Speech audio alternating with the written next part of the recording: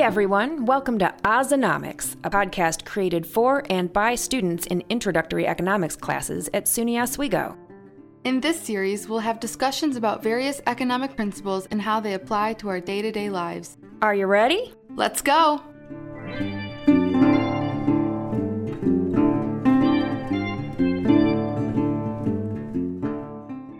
Are illegal immigrants stealing our jobs?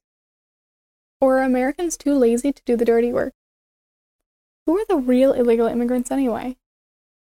In 1492, Columbus sailed the ocean blue to find the Americas, but they were already inhabited.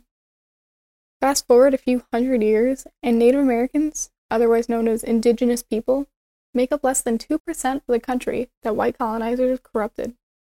One of the biggest reasons I've heard about cracking down on immigration are immigrants are stealing our jobs. How can a person steal something that no one is after? Immigrants make up a huge portion of harvesters, farmers, and construction workers, more or less our dirty jobs. Please point me in the direction of the American 25-year-old who's willing to scrub toilets for $13 a day. If anyone needs to be cracked down on, it's the big bosses willing to pay illegal immigrants basically pennies rather than providing a real salary with benefits and insurances. Anti-immigration is inherently racist. Most arguments against that I've heard are anti-Mexican immigration, not Russian or Canadian. It should be easier for immigrants who are already in this country to become citizens rather than being found out and deported. The U.S. has not passed a major immigration reform legislation since the Reagan administration. Those are policies that date all the way back to the 1960s. Pro-growth immigration reform can raise economic growth as well as GDP per capita. It should be noted that immigration saves lives. Immigrants are not always running to something. A lot of the time they're running away from something. Some countries have just extremely corrupt governments, and they need help. The United States has set itself as a pinnacle of opportunity and hope. But what are we saying to the rest of the world if only white people are allowed within our country's borders? Trump wants to withdraw from the North Atlantic Free Trade Agreement.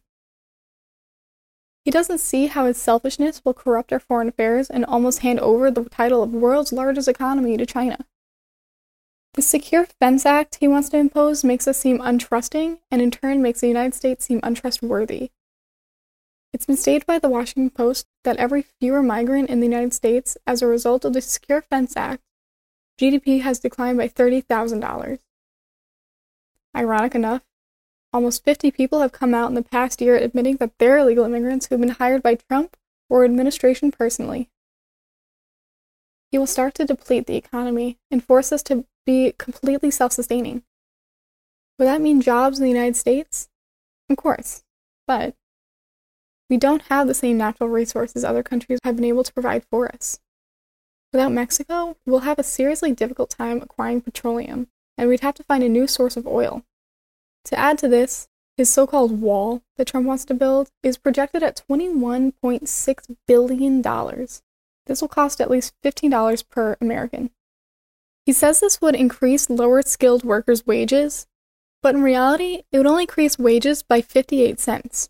Income of higher-skilled workers, like college kids like you and me, would fall by almost $8. Finally, the United States would lose more than $4 billion a year. He's claiming that Mexico will pay for the wall, but in what world would another country graciously pay for something so insulting and demeaning? Next, they are going to pay us back for the wall? How? Where is the contract that Mexico said that they would fund our institutional racism? Finally, he says that taxpayers will pay for the wall.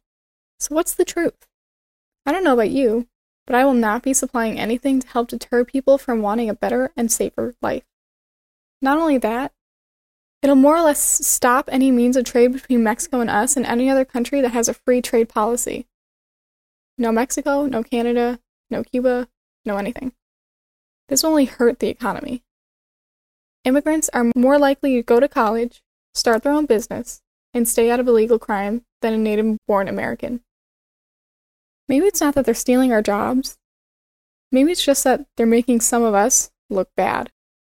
This wall doesn't work.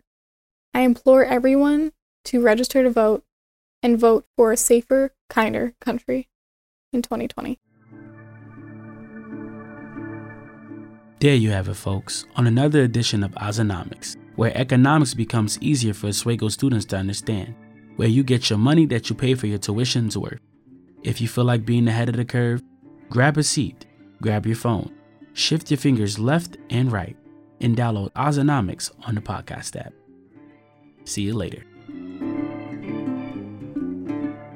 The introduction to this podcast was provided by Kate Sones and Gabriella Schaff.